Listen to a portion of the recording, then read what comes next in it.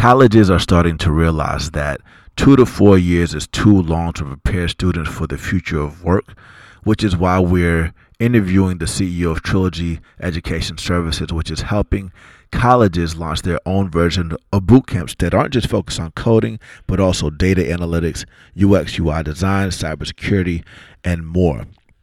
If you want to learn more about how you can take advantage of these boot camps on a college campus near you, make sure you go to breakingintostartups.com/ready, READY, and take our bootcamp readiness assessment so that I can personally follow up with you and help you decide where you ultimately want to go. On this episode, we don't just talk about college campuses and coding boot camps, but we also talk about education, the future of work, how you should be thinking about the market, and all kinds of other things related to how corporations are thinking about the future of work. If this is your first time listening to the podcast, make sure that you join the Breaking Stars community on Facebook. You like our page, you leave a review on iTunes. And if you like this episode, make sure you tell your friends, tweet about it, send us an email. It's Ruben, Arthur, or Timur at breakinginthestars.com. And without further ado, let's break in. Growing up, we're told that in order to be successful, you need to be a banker, a doctor, or a lawyer. That's what the gatekeepers want you to think. But we're part of something bigger. We're part of a technological revolution. Either you're at the table or on the table, getting eaten. 10X. Yo, this is Ruben Harris. I'm here with the homies Arthur and Timur Meister, and this is the Breaking Stars podcast. Timur, can you please tell the people what we're doing today? Yes, so this morning it's 8 a.m. We're sitting in San Francisco, and our guest is on the other coast. Like we said, our guests don't always come to us. Sometimes we come to them. Sometimes we do it remotely to make sure that the quality of guest is high and you get all your questions answered. With that said, Ruben, can you please introduce the guest? Yeah, we're here with Dan Sommer, who is the CEO of Trilogy Education. He grew up in upstate New York. And for reference, you know, he's not just the father of two and a proud husband. He has done something remarkable. So remarkable that we had to cover him today, where he's been able to launch partnerships with 37 of the world's leading universities, where they're essentially launching these alternative forms of education for these campuses. They have instructors teaching 200 classes every single week. They have thousands of students that have completed Trilogy-powered programs. 1,500 companies employ them. And recently, in May, he just secured a $50 million Series B, and he's doing a lot of exciting things related to the future of work.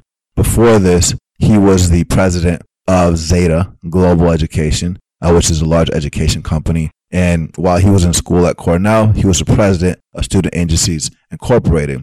I'm going to talk about a lot of other things that he did from a professional perspective, but we're going to start off by just saying welcome, Dan, and thank you for joining us. It's great to be here, guys. I appreciate the offer to talk to you. Yeah, no problem. So I know during the pre-chat we were talking a little bit about Trilogy, but why don't we just start about that? I know I gave a little bit of an intro. Why did you start Trilogy? I know we talked about boot camps growing and immersive education and, you know, why universities?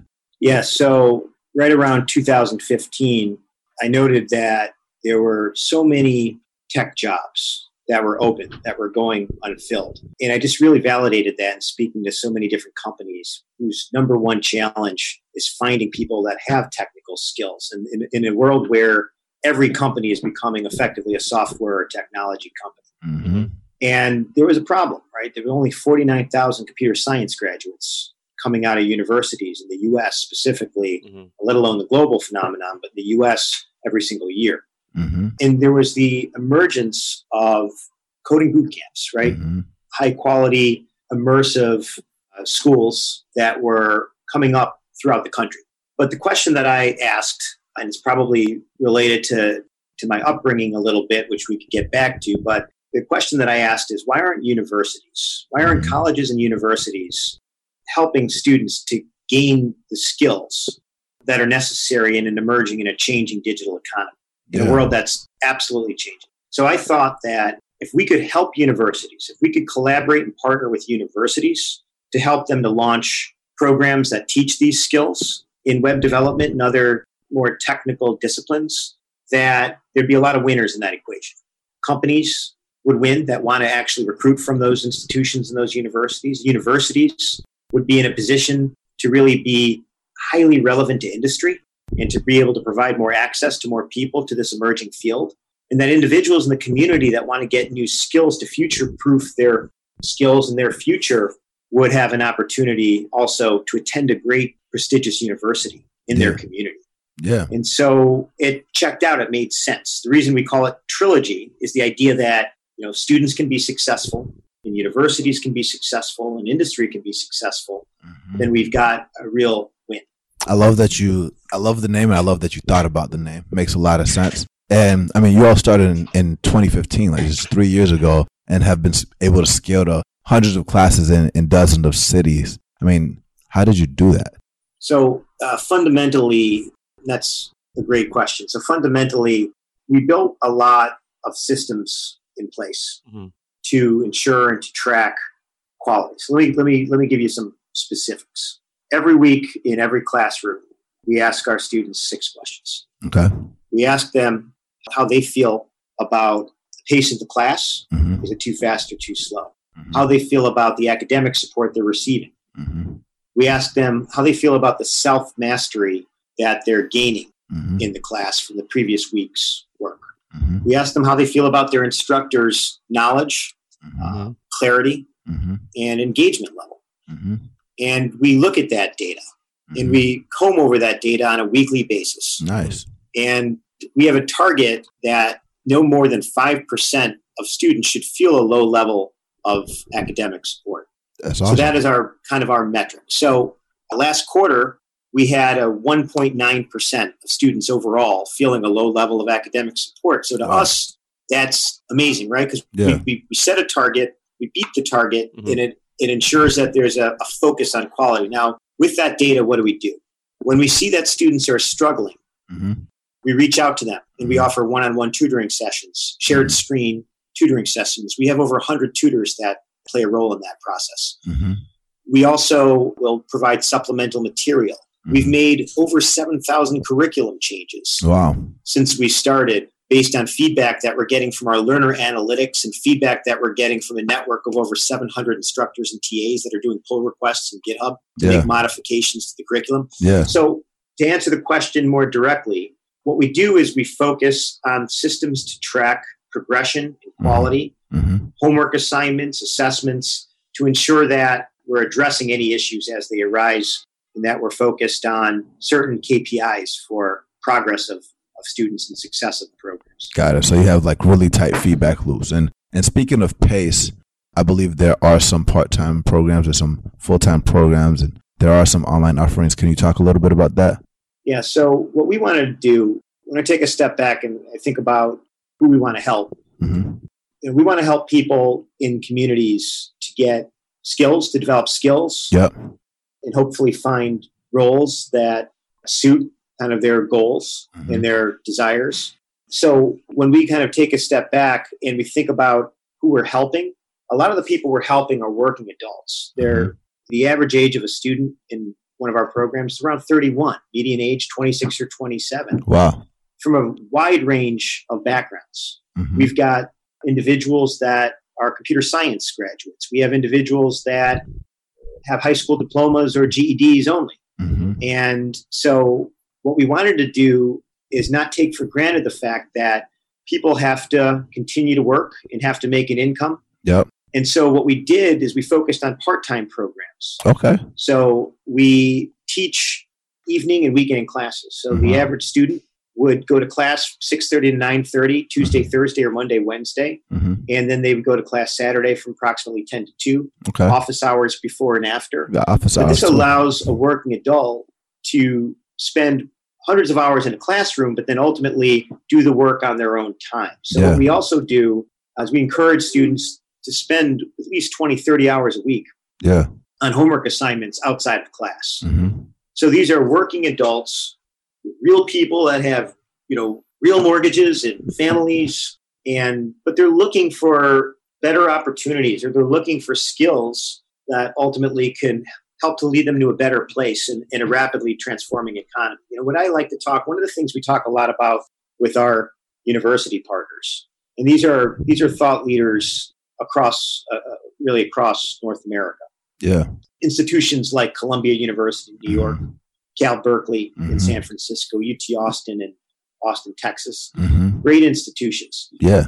And there's this notion of a 60-year curriculum. Yeah. So think about it. From 17 to 77, you're learning. You're in high school. Maybe you're fortunate enough to go to college. Yep. And then maybe you're fortunate enough to get a master's degree. Or maybe you want to go and get a certificate from a continuing education program at a local college, or take a MOOC, or go to a boot camp. Yep. So over the course of your career in your life, there's many opportunities to get more skills and to develop more skills. Yep. So what I encourage our students to think about is that the boot camp is in the context of a 60 years of learning, where your boss is going to tell you to learn React or Angular or Python or concepts in data analytics or leadership, right? They're going to always ask you to learn more. So a boot camp demonstrates your desire to learn, that you want to pick up skills, but that you're going to have to learn first and foremost how to learn. It's not about Ruby on Rails versus Python. It really never has been about that. It's about learning how to learn in the context of your career. And hopefully you'll be working, unless maybe you win the lottery, hopefully you'll be working from 17 to 77. And you're going to have a lot of changes in that.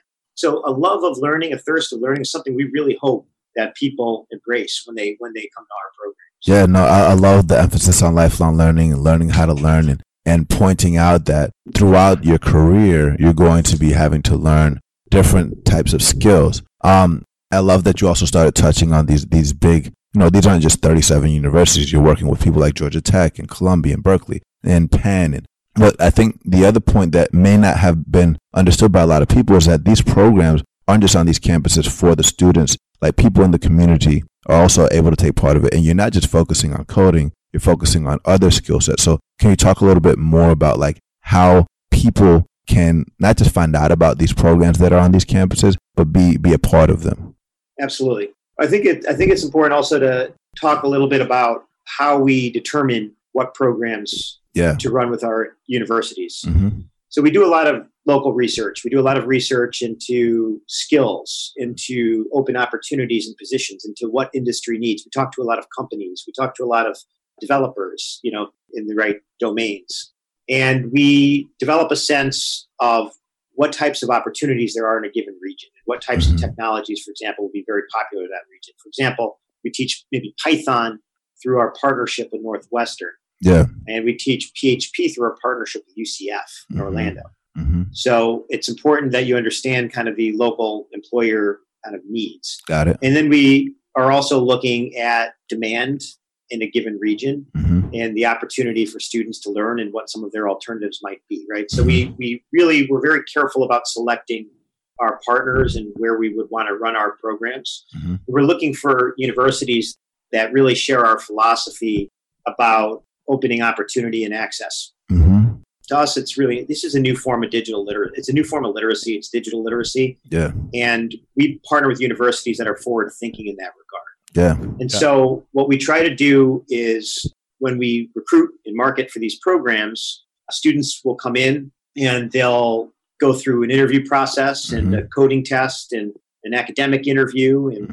And ultimately, should they decide to enroll, we want to make sure that they're prepared and they're ready, and that they know that this is not going to be an easy journey. But I kind of go back to the 60-year curriculum. Nothing is going to be easy. But if you put in the time and you put in the effort, and you have you develop, even if you don't have one. We have students all over the country who tell us that this is the single best learning experience they've had. They were intimidated by education, intimidated by their college professors, intimidated by their early experiences. They felt stupid. They felt incompetent. So we want to make learning a pleasurable experience. And so what we've done is we collaborate with universities that have that mindset, that have that hands-on kind of desire to teach relevant skills, and that are open to helping as many students as they can to achieve their desired outcomes in this new form of literacy. Can you, so it sounds like there's, you mentioned that people are coming in to acquire new skills. Some of them might have their employers ask for like a skill that they don't currently have. So they go out and get it and then go back to the employer. I can imagine that a lot of them probably acquire this skill and look for new opportunities. Do you have any numbers and outcomes or any examples of where these people end up once they go through your program? Yeah, we spend a lot of time with our students trying to understand what their goals are, whether their goals are to get a promotion at work, to upskill, whether their goals are to make a career change, whether their goals are just to have an additional skill so that they can do side projects, work. I think it's, the side hustle, whatever the case might be, side hustle.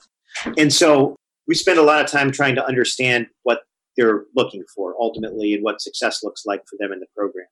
And what we do is we offer a broad range of career services throughout the program. We help students to prepare for technical interviews. We help them to prepare for behavioral interviews. We give them one-on-one coaching, career direction. Mm-hmm. We've established a framework after collaborating with hundreds of companies that we call the Career Competitive Framework. So we outline for students in the very beginning what it means to be competitive. How many GitHub commits should you be targeting? Down to that level. And so what we want to do is set expectations that this is going to be a difficult journey, but if you do the work, if you put in the time, we are here to help you every step of the way, and we have the resources to help you. Yeah. So we've now had over 2,000 companies, and they're ranging from Google to small local startup that are hiring graduates of these programs. Yeah. What's more now is we're seeing a lot of companies are coming to us. We had a company recently say to us that 70% of their existing workforce needs new technical skills to stay relevant. Their existing technical workforce. So they, with a partnership that we have with the university, are running a boot camp for them on site. Wow. To train existing technology people to get them to new skills. So, I think the thing to think about is if you're considering a boot camp, if you're out there and you're thinking about, is this the right thing for me? Don't look at it as an end goal. Look at it as a starting position. Look at it as, a really positive step that you're taking towards your overall education and commitment to learning. But learning doesn't stop. Learning happens on the job. Learning happens off the job. And you have to have that mindset going in to stay relevant.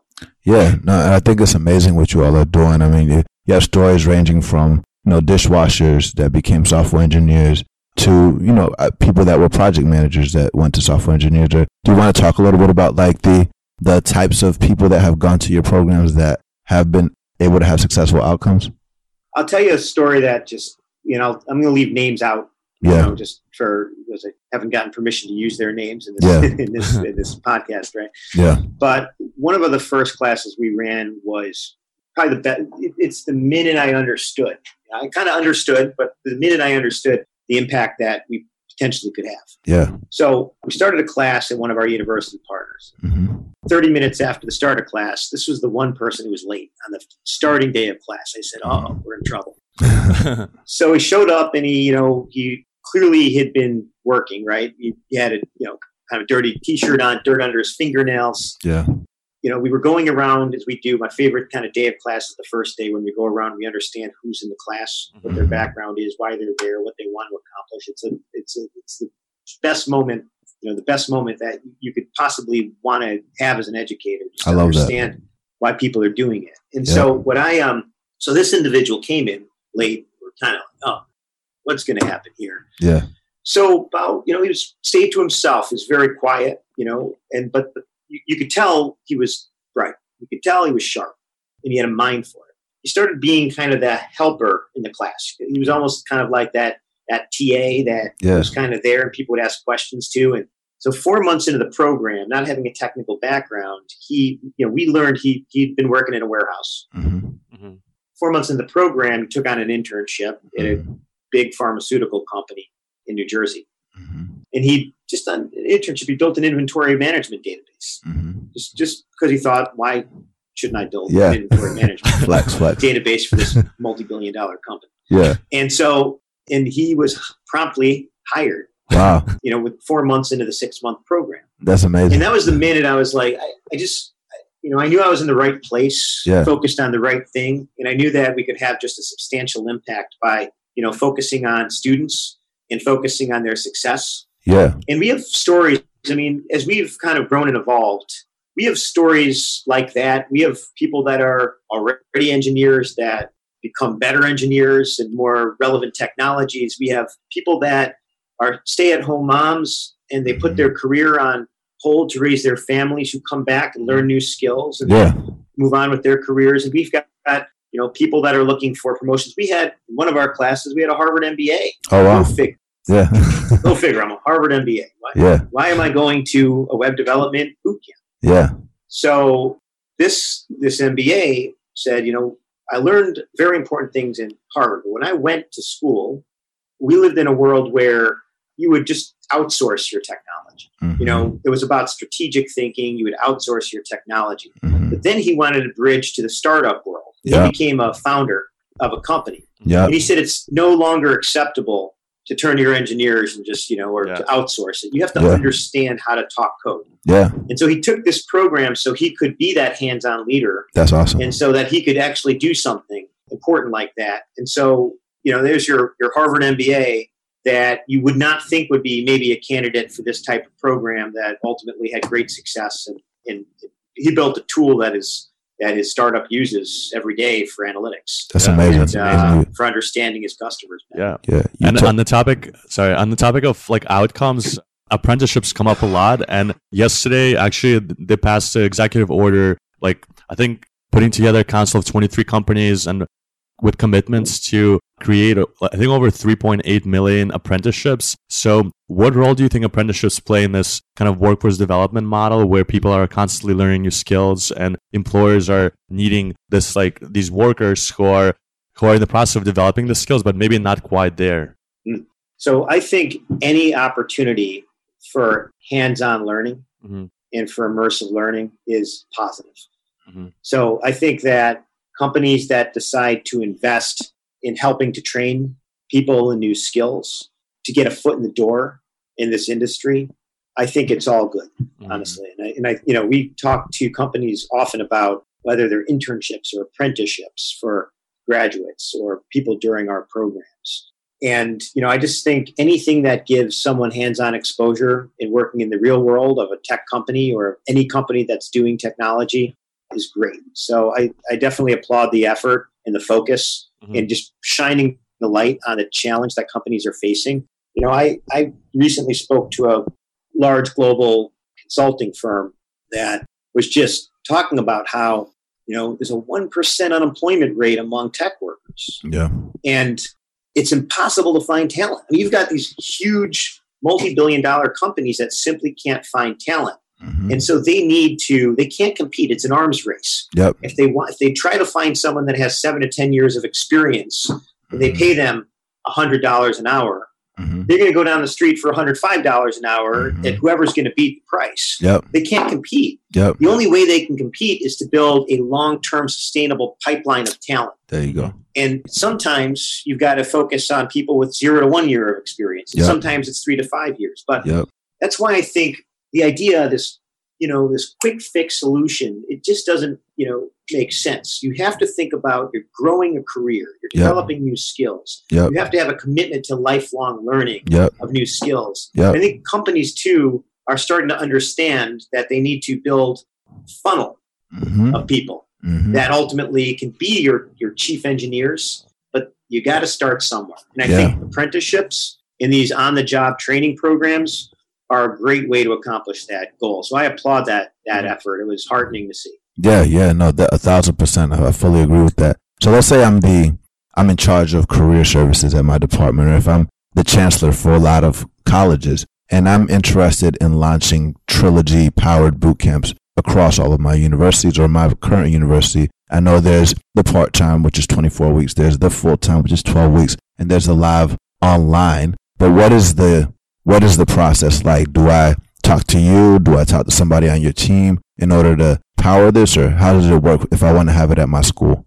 Yeah, so we speak with, fortunate to really now travel around the world talking to deans and administrators at different universities that really want to play a role in what I call workforce acceleration. They really want to be super relevant to industry. They want to help people to kind of develop these skills because they're very aware of the challenges that exist. So if you're a university and you really feel that there's an opportunity in your region to help local companies to find the right talent, to help people in your community, then it's always great to have that conversation. Yeah. To see if it makes sense. Okay. Yeah. Cool. Can you talk a little bit about boot camps in general? Just because there's a lot of hesitation around like you said before, like the 0 to 1 years of experience. Are boot camps going to last? There's some of them that have been acquired. Some of them have been merged. Like some people are very bullish on it. Some people are skeptical. So can you just kind of talk about your thoughts on what's going to happen with the boot camp market in general? And why you're so committed to this space? Yeah. So I absolutely love boot camps. I think they're solving a big challenge. And I think some of them do an amazing job. But I think you have to pull back a little bit. You have to think about the broader trends. And you have to think about, the statistics, the data. 800 million workers globally could be automated out of jobs. Yep. Mm-hmm. The half-life of a skill is 2 to 3 years. Mm-hmm. Currently, today, there's over 500,000 open jobs in technology that are going unfilled. Mm-hmm. Unemployment rates are at a record low. Mm-hmm. Every company is becoming a technology or software company to some degree, right? Because every company is seeking greater efficiency. Mm-hmm. And you think about that, and you just, it's a huge problem. Mm-hmm. So a lot of companies are going to come in to solve that problem. Mm-hmm. Some of them are going to come in with the right business model. Some of them are going to come in maybe with the wrong business model. Mm-hmm. Some of them are going to invest in the right area. Some of them are going to invest in the wrong area. So the problem is huge. My personal belief is that there are thousands of universities out there and institutions out there that are in the business of helping people to learn, are in the business of helping to educate individuals, and that there's a great role for universities to play in the domain of helping to prepare people for the digital economy. Yeah. Mm-hmm. And so the bet that I placed was, as an enabler, as a workforce accelerator, partnering with universities that provide what our university partners do would be the right model to start addressing this challenge. That said, I think that boot camps in general are great, and that they're a great opportunity for individuals to go and learn a skill. What I'll say is it's all about what you put into the effort. It's all from a student perspective. It's your commitment level, how hard you're willing to work. Are you willing to ask for help? So I love what you guys are doing with Career Karma, and the idea that you bring people together to support each other, that you bring people together because this is not a lonely sport. This is a sport that requires a lot of collaboration to succeed. And so what you guys are doing with Career Karma is spot on. You find a group, find a network, get a support system in place. You should not do this alone. Yeah. But so if you go in with the right expectations and you find the right program that fits for you, or you love the instructor, or you love the methodology or the pedagogy for teaching or any aspect of the program, go find one, but get started. Started, because the opportunity is out there if you apply yourself. Yeah. And at this point, you mentioned Career Karma, and what we're trying to do is bring people together, organize them into small teams so they can work on figuring out like which program to do, how to pass the admissions bar. From your perspective, what advice do you have for them? Because we all believe in the model of the boot camps. Like Archer and I went through like App Academy and Hack Reactor, but now there are like 200 boot camps, right? There's so many options out there, and people almost get overwhelmed because they want to obviously go to the best program that gets them a job. But how does someone go about determining that which boot camp is the right fit for them? Yeah, it's a great question. I mean, of course, I'll say we've got 37 universities, and you should at least put us on the list of consideration, right? Yeah. But that said, so let me just take a step back. I mean, look, I think it's about coming in with a list of questions that you want to ask, and you want to ask questions about, how the curriculum was developed. You want to ask questions around who the instructors are and how they find instructors and what their experience is. You want to ask questions about how they incorporate industry into the classroom. You want to ask questions about the success of students. And you want to ask questions about, you probably want to learn a little bit about the school. Have they been funded? Mm-hmm. Are they going to be around for a long time? Mm-hmm. Do they understand if their graduates are retaining in jobs? You've got a lot of questions that you should ask. You should go in as an educated consumer, Mm-hmm. and you should talk to a few different schools to figure out what's the right fit for you. Mm-hmm. Yeah. No, that makes a lot of sense. Yeah, and I love your focus on kind of like making sure the skills are relevant to the region that you live in, because tech is not just like across the board, like JavaScript everywhere. You mentioned like in Orlando, PHP is a lot more prominent, so there's a lot more open positions for PHP developers, right? So when someone is learning how to code, it's also important to keep in mind that you should do your research on the market that you're in. If you're in Orlando, if you're in South Florida, like figure out what are the open jobs and like what language you should be learning. Because in 6 months, once you graduate, you're going to be going to these interviews. And even though you can learn a new language, they are going to be looking at your portfolio and evaluating you of like how productive you are going to be on the first day of the job. So it's important to do that research as well, and then find a program that can give you that skill. Yeah, I mean, you touched on GitHub. Totally, I was just going to say agree. that, like around portfolio, like people value portfolio a lot of times more than where you went and more about what you do. So, but you're about to go into something. Yeah, no, I was just going to say that, I agree. One of the things that we do, we have graduations, demo days, and networking events for students. And the sincerest form of flattery of our programs is when a student learns React in our classrooms and then builds a portfolio leveraging Angular.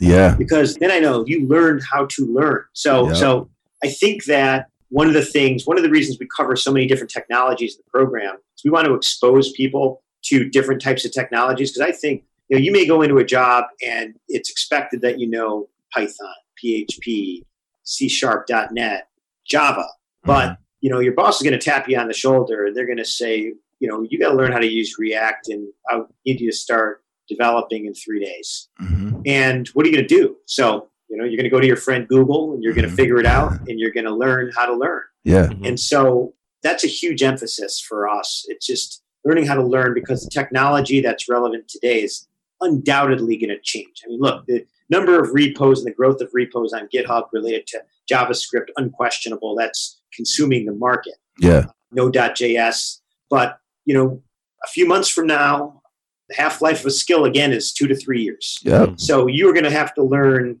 GraphQL. 10, 20, 30, 40 different languages and tools over the course of your career. So better learn now. Yeah. Sure. And don't just become an expert. What is your in terms of like taking a step back and looking at kind of the education that college provides versus the coding bootcamp? I guess in both cases, both provide you with knowledge, but how you acquire the knowledge and what you use that knowledge is very different. What is your perspective, having spent like decades in this industry?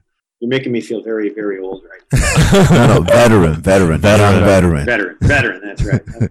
Look, I think the college experience is one that's super essential for so many people, right? I mean, what do you learn in college? You certainly learn a lot, you gain a lot of knowledge. Mm-hmm. You have an experience where you're collaborating with other people. You're building community. You're learning how to get out of bed and get to class. Yep. You're learning to socialize in a different kind of way. Mm-hmm. The college experience, I think, is really a cornerstone experience. And I think that, that picking the discipline and picking where you want to learn and the subject matter that you want to learn, it's very important. Mm-hmm. Whether it's computer science or whether it's government, it's just, you want to kind of follow your interests. Mm-hmm. That said, college is only the start. And not to harken on this again, but you have to keep learning well beyond college. Oh yeah. So I think college provides an unbelievable experience, as does a master's program or a MOOC or an alternative credential or a course on Coursera or Udacity or edX or a boot camp. Yep. And so I just think, as you're piecing together what you want to learn and what your knowledge is, you're going to have to constantly go back and educate and think about these not as the only solution, but as one of a long lifetime of learning. Yeah. Now, one of the great pieces of advice I got actually from my father-in-law. Okay. So I'm, you talk about being a veteran. I'm the veteran of the .com crash. Just in case. And I built a company out in Los Angeles, California, years and years ago, and I raised venture capital, and it was not a big success. And I remember I moved back from California to marry my lovely wife in New York, who I was dating at the time. And my soon-to-be father-in-law sat me down, in the context being, 2000, 2001, bad economy. And he said, you'll learn that. I was a bit of a generalist. He said, you will learn that best way to future-proof yourself in any economy is to develop a skill, is to specialize, is to be a specialist. I love it. And my specialty, I went and I got my master's in direct and interactive marketing at a continuing education program at NYU. So I got a master's degree in marketing, and I became an expert in digital marketing. That was my specialty. Yeah. But I'll tell you, as I started Trilogy, that advice could not have resonated more. You want to build a superpower. You want to build a skill, a specialty that is coding, that is understanding how to use data, that is understanding design, that is understanding code. That is a superpower that is going to help you to prepare for the future, whatever it may hold, because those secular trends aren't changing. Yeah. So if I were to give career advice to anybody, it would be develop a specialty, and you can survive almost any economy by doing that. It's the new form of job security. Yeah, I mean, there is no job security. That is the new form of job security. Learning how to learn. Yeah. Learning how to learn. Yeah. Focus on superpowers. Be aware of not just what jobs are open, but the trends, the languages that you need to learn, how to communicate, how to interact. And I like that you emphasize the community piece inside of college. Like I personally think that even if you didn't go to college, where you find your best friends is when you're acquiring a skill, like you said, that's difficult. So if you are learning how to play music or play sports, that's where you tend to find your best friends in college. Tends to be where you find those people. You're responding at 3 a.m. when you're trying to figure out, how to solve a problem. Yeah. And I do want to touch on kind of the elephant in the room, just talking about trends, right? Where we know that college, especially community college, has brought more people into middle class than any other institution. However, student loans are at an all-time high, and something might happen. So what are your thoughts about student loans being so high? Or the cost of education rising. And where things are going from a traditional education perspective. Because using Trilogy is amazing, because now they're future-proofing themselves. They're staying ahead and keeping up with the pace of technology. But world student loans, or what are your thoughts on student loans affecting just the economy in general? Yeah, look, I think there's the premise that success means getting a certain type of education, right? That's in our society. Success means you go the traditional route, you get a certain type of education. But I think it's like any other major decision that you make in life. You have to think about what your path is and what you want to accomplish and what you want to do, and you want to think about everything from how much do you want to spend in an education and where it might lead and what your return on investment is going to be. Yeah. So look, what I will tell you is that maybe the college experience isn't for everyone, or maybe finding the right college or university where you aren't going to necessarily go into a tremendous amount of debt. Or maybe you think about education over your lifetime and you think about how you're going to continue to invest in different types of education. I think that's kind of very important. You should be thoughtful about that. Look, I will tell you that what's heartening for me in the creation of Trilogy is I think sometimes universities get a bad rap. I think sometimes they get a bad rap for maybe not being relevant to industry, or they get a bad rap for charging too much, or, for some of the debt challenges. But I will tell you, I can speak for 37 universities that there is a huge desire for colleges and universities. And I'm seeing this trend now on a global scale as we talk to universities all over the world, to help people to get the right skills that are relevant to industry, to give them alternative solutions, alternative credentials, so they can get the right education, to be very forward looking. So I think the future of higher education is bright. And I can say that with, 37 times over, because I'm seeing that happen. I'm seeing the dialogue change at the highest levels of institutions. And we just had Saif, who is vice president of Florida International University, and he's extremely passionate about providing access to his local community in South Florida and making sure that people can Go to college. What did he call it? He called it the GitHubization of skills and human APIs. And so, like, I think, I should speak with him. We'll make that introduction. Best believe. A lot in common. I mean, I'll tell you. I just met with a university. I met with a university who's so concerned about their local economy, and that we were talking about creating some experiments to set up programs that are just designed to serve the underserved. Mm-hmm. That bring in industry, that bring in university, that bring in academic research to study the experiments, to make sure that we build something that's sustainable in a community. So when I think about what is the future of Trilogy and what do I want to build as a workforce accelerator, I want to be called by presidents of countries to say, we've got a workforce problem. Let's bring companies, let's bring universities, let's bring learners together to solve this problem. And let's deliver that solution through Trilogy. Yeah, I love it. And to your point, I think like the education system, the university system is an infrastructure that's, global.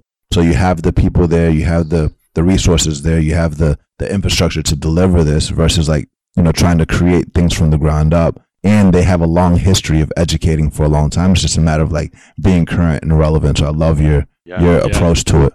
Since you're so like intimate with all the companies and universities teaching different skills, besides engineering, what other areas do you see that people should look into to develop that specialty that you just described? Yeah.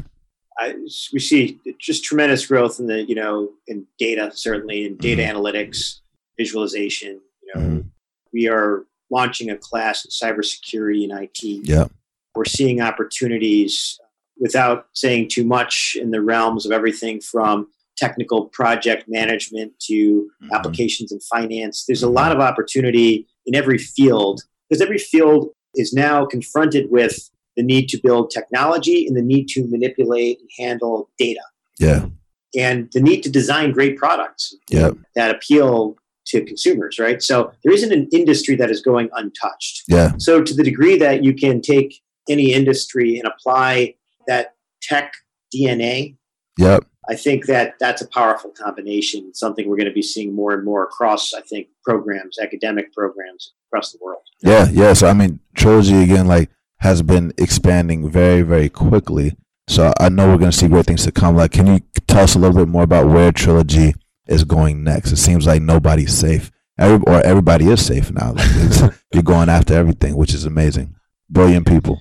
So I think that we see lots of cities that need help. We see lots of universities that need this type of support. We see lots of people that need these skills to transform and to create opportunities for themselves and for their families. Yeah. We see lots of programs that can use a little bit of boot camp in them, that can use that immersive, hands-on experiential learning, like the learning that I was telling you guys about earlier and some of my early days in college that I learned. Yeah. And so I think that, as long as there's a challenge in filling these types of roles, and as long as, those 67 million engineers that work for U.S. companies are going to have to learn new skills, with the half-life of skills being 2 to 3 years, we got a job to do. Yeah. And before going into the lightning round, what are some, misconceptions about Trilogy, or what that people don't understand when they look from the outside, but then after speaking with you, that their minds change? Or like, what are some things that are lesser known about Trilogy that hasn't really been covered in the media very well that you would like people to understand about you all? I'd like people to understand the level of rigor that we put into the programs, and specifically how we leverage feedback in our feedback loops. And so I think it's really important. So one of the fundamental, most important books that I read when I started this business, very simple. You can tell a lot from the title. It was called Hug Your Haters. Hug Your Haters. So, I like it. Hug Your Haters. And what Hug Your Haters was about was how to think about feedback. Interesting. And how to think about feedback, frankly, as a gift. And how to think about, I know that's easy to say, harder to do. It's personal. But if you actually listen to people, if you actually make improvements on what people are telling you. So we have classrooms that don't have the best instructors at times, right? And we make changes. We have a bug in a curriculum, in an exercise, and we'll fix it. Yeah. we're going too fast in a certain context and we'll slow it down or provide more help and tutoring. Mm-hmm. So the data that we use is all about improvements in putting students first. Got it. Yeah. So we encourage people to give lots of feedback because we're listening. Yeah. So that's the most important thing. And I love that's how you build a great program. I love the point about feedback, because a lot of the times when you, let's say, go to a job interview, and most times those interviews end in rejections or them telling you no. And what happens a lot is people get upset. They're hard on themselves. They feel like their self-worth was kind of determined by another party. What we usually recommend people who are part of our community is to embrace the feedback and see it as like someone spending resources, like their engineers or designers interviewing you to determine what your weak points are. And if you ask for that feedback, most people don't email the recruiter or the person who interviewed them and ask for feedback. But if you do ask for feedback and you have 10, 20, 30 interviews, and after each interview you listen, you take the feedback and you incorporate, then at some point you're going to hit the tipping point where you've already fixed everything you need to work on, and then you end up with a job offer. Yeah. So I love that point about feedback and how important it is. Yeah. And obviously, I had a very kind of exciting and proud day yesterday because I was out in Denver, mm-hmm. and I met in a single day. I woke up and I had breakfast with a number of our employees there, and I got great feedback. We had this animated, awesome discussion about diversity and inclusion. Okay. We talked about students in the classroom. We talked just this dynamic conversation mm-hmm. that I absolutely loved every second of, mm-hmm. and lots of challenges, right? Mm-hmm. And then I went and I met with our university partner. We talked about what we could do in the community to make it better, to make our programs more accessible. Mm-hmm. And then then I went and I met with a major corporation who told me about their pain points and their challenges and what they're looking to fill. And it was all about feedback. It's about going out. It's about asking questions. Yeah. It's about learning and being open to that. And unless you're in the middle and you're open to that type of the type of feedback that you're receiving, you will never improve. So break down the walls, break down the barriers, go read Hug Your Haters. Learn how to take feedback and learn how to do something with it to make yourself better. Yeah, we're a learning organization. That's the number one thing. And I would also encourage people who are listening to find mentors or guides who can provide them with feedback before they actually start going out and interviewing and kind of failing. Because I think that we talked a lot about like the growth mindset on this podcast and how you're like a self-learner and you'll have to learn more skills over the next 30, 40 years of your career. I think a huge part of it is closing that feedback loop. And when you are learning, making sure that you're learning the right things, that you're thinking about it deliberately, and then that actually helps you expedite it and helps you get to level up and to the next goal. So I really love your emphasis on that. With this said, this part of the podcast, we do the lightning round. And this is where we try to ask questions that are targeted towards any tactics, strategies, any advice that you can offer to our listeners so they could get to those careers and get that, fulfill their dreams. So with that said, Artur Rubin, take it away. Yeah. So this question takes us back to the basics. And imagine you just moved to a brand new city. You only have $100 and you're starting from the beginning again. What would you do and how would you spend that $100 to get a job in tech? So I would set up meetings with people that I know and friends of friends that are in tech, and I would interview them and I'd buy them cups of coffee. So I'd spend that $100 on cups of coffee. Maybe Starbucks is too expensive. I would find a place to leverage it so that I could have 100 conversations, 100 cups of coffee, and just learn from people and ask a million questions. Yeah. We couldn't end this episode, without talking about family. And you talked a little bit about the impact of not just your father-in-law, but your father as well. And I'm sure your family and the exposure to education growing up and the value of education growing up. So can you share maybe one or a few of the most profound gems that your family shared with you that was impactful in your life, similar to Hug Your Haters, but directly from family? Absolutely. So, I think it wasn't anything that my father in particular said, but it's what he did. and I watched him. So he was involved in the community. He cared about people in the community. There wasn't a Saturday or Sunday that went by where there wasn't someone in the house asking for his advice or for his help or for his opinion on something that was related to a community matter, whether it was in our religion or whether it was, kind of for, the role that he played at the university. And so I just saw this like service. Yeah. I saw everywhere I went, it was about service. It was the highest. It wasn't about money. I don't think we talked about money growing up. I just don't think it was the dialogue. And I'm not saying that's good or bad, right? Yeah. But it was always about service. Yeah. So watching him contribute and volunteer and be involved in so many things and help so many people, I think was very inspirational. Certainly Corda, like one of the things that makes me love what we do at Trilogy so much is the ability to impact hopefully millions of people and with our programs and help cities and help countries. Yeah. I mean, it's that service element. I think that was amazing. Yeah. One of the things that I would say that I've always done is I've always been able to kind of find mentors. Yeah. And, we have a woman who works at Trilogy who's a graduate from one of our programs. Mm-hmm. She's really risen in the ranks at Trilogy. Yeah. She wrote this amazing blog article called "You Can't Be What You Can't See." Oh. And it is inspiring. Yeah. And, I think that you have to look for sources of mentorship everywhere you go, and you have to have different perspectives, and you have to you can't be what you can't see. If you don't talk to people who've had those experiences, if you don't take that time, if you don't, if you're not mirroring your father who's into service or the advice you get from your father-in-law or your, early teachers or mentors, it's about that exposure. I'm going to take it back to you for a minute. Career karma. Yeah. So, the idea that you're going to expose people to different opinions and let them see things that maybe independently they couldn't see and make those connections is powerful stuff. And I think the number one way to be successful is to surround yourself with people maybe that have had a little more experience with you, that have had a little more success with you, to not, and to allow yourself to be humbled by that and to allow yourself to learn. Yeah. And I think that's a key recipe for success. Yeah.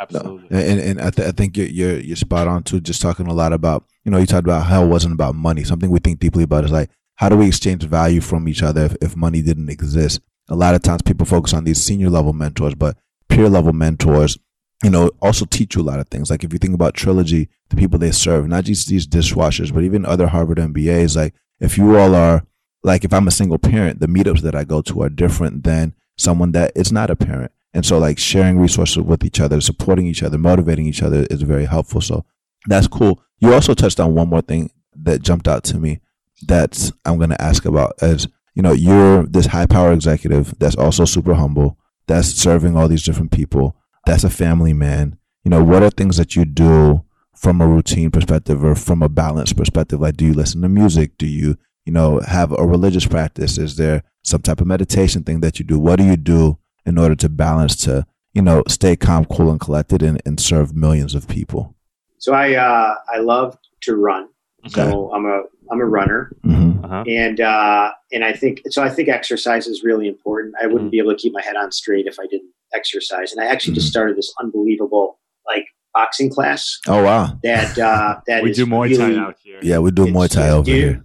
See, that's fun. This is like planks and push-ups and sit-ups and boxing, and I've never felt better. I think you have to take care of yourself. Mm-hmm. You've got to get your head straight.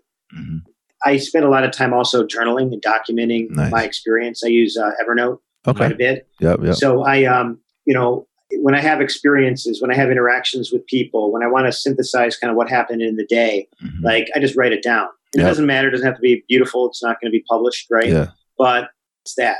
Yep. One of the other things I do just from a company perspective. So every week I write this email called This Week at Trilogy. Nice. And it, people think it's a way to just share news and information. But for me, it's a cathartic process. It's to think about week over week, who are we helping? What are we accomplishing? What's happening across the teams? It allows me to be focused and connected. Yeah. So I have a lot of little kind of, productivity hacks, feel good hacks, things that I do just to kind of allow myself to kind of stay focused. If anything, I need to do that a little bit better on the home front.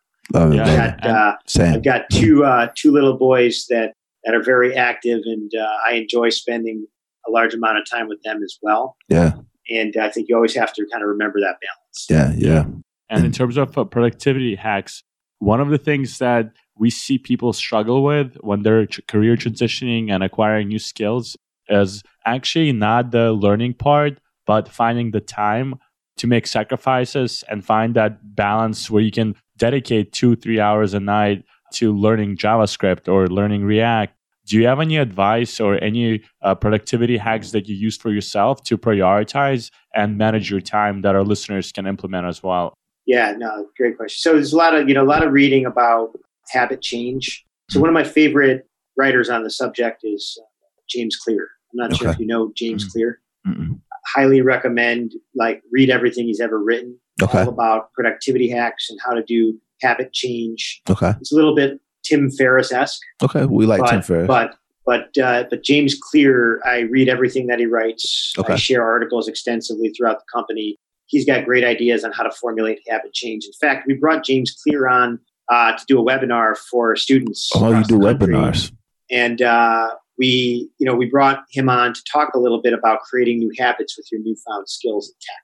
I like that. And I think it's just important to look at it like, you're only going to get good if you put the time and the effort in, and you're going to have to overcome the initial resistance that we all have, and whether it's going to the gym or eating right or learning how to code, learning a new language. So mastering habit change is a worthwhile investment in your education. And James Clear, I think, is a true thought leader on that subject. Sounds like we might have to do a podcast with James Clear. You should. You should do it. I would highly recommend you do a podcast with James Clear. All right. Sounds good. And you talked about circles of influence. You talked about, these students. You talked about peer groups. We talked about mentors. We talked about family. You touched on one of your team members, but can you talk a little bit more about the Trilogy team? Because obviously they have this fearless leader, Dan, but tell us a little bit more about your team and how it came together, and who are these other superheroes that are on this mission to save the world?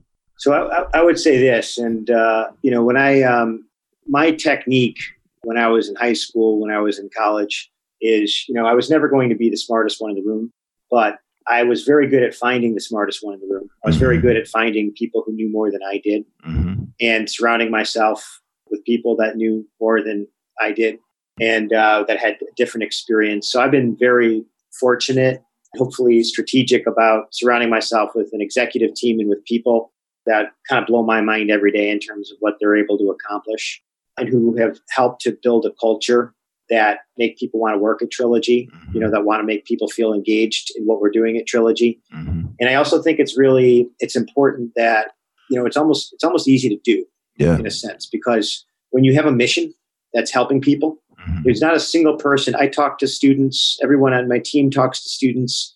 If you're passionate about the mission and you feel day in and day out connected to why you are doing what you do, and for us, it's about helping students to achieve success, it's very easy to stay focused and build a great culture. Yeah. Love it. Okay. So what's the best way for people to stay in touch with you?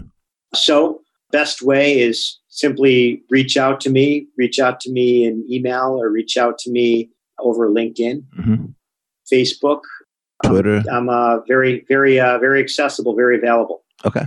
Cool. And what's your email so folks could, in case someone wants to email you either from the career services or one of the students, how could they reach you? Dan at TrilogyEd, TrilogyEd.com. Sounds good. Awesome. Sounds good. Cool. Well, we're really excited to see what comes in the future. Hopefully we'll be supporting you as well and helping to fuel this, pour some gas on it. And we'll stay in touch. Thank you, Dan. Yeah. Loved it. Appreciate the conversation. Yeah. Let's break in. Thanks for checking us out. We appreciate you for listening and always love your feedback on how we can do better. If you enjoyed this, let us know what you thought in the reviews by going to iTunes, searching for Breaking Into Startups, subscribing to our podcast, and leaving a review. Also, if you know someone who came from a non-traditional background and is looking to break into tech, encourage them to sign up to our newsletter or tell them to join the Breaking Into Startups community on Facebook. Remember, if they don't let you in through the front door, go through the back door, around it, under it, or through it. Let's break in.